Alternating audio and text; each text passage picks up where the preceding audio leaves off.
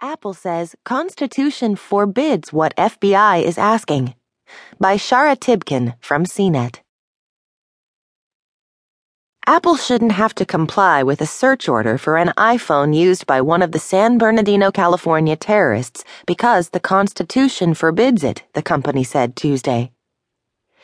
In a reply to a Department of Justice filing from Thursday, Apple said that the All Writs Acts, the 227-year-old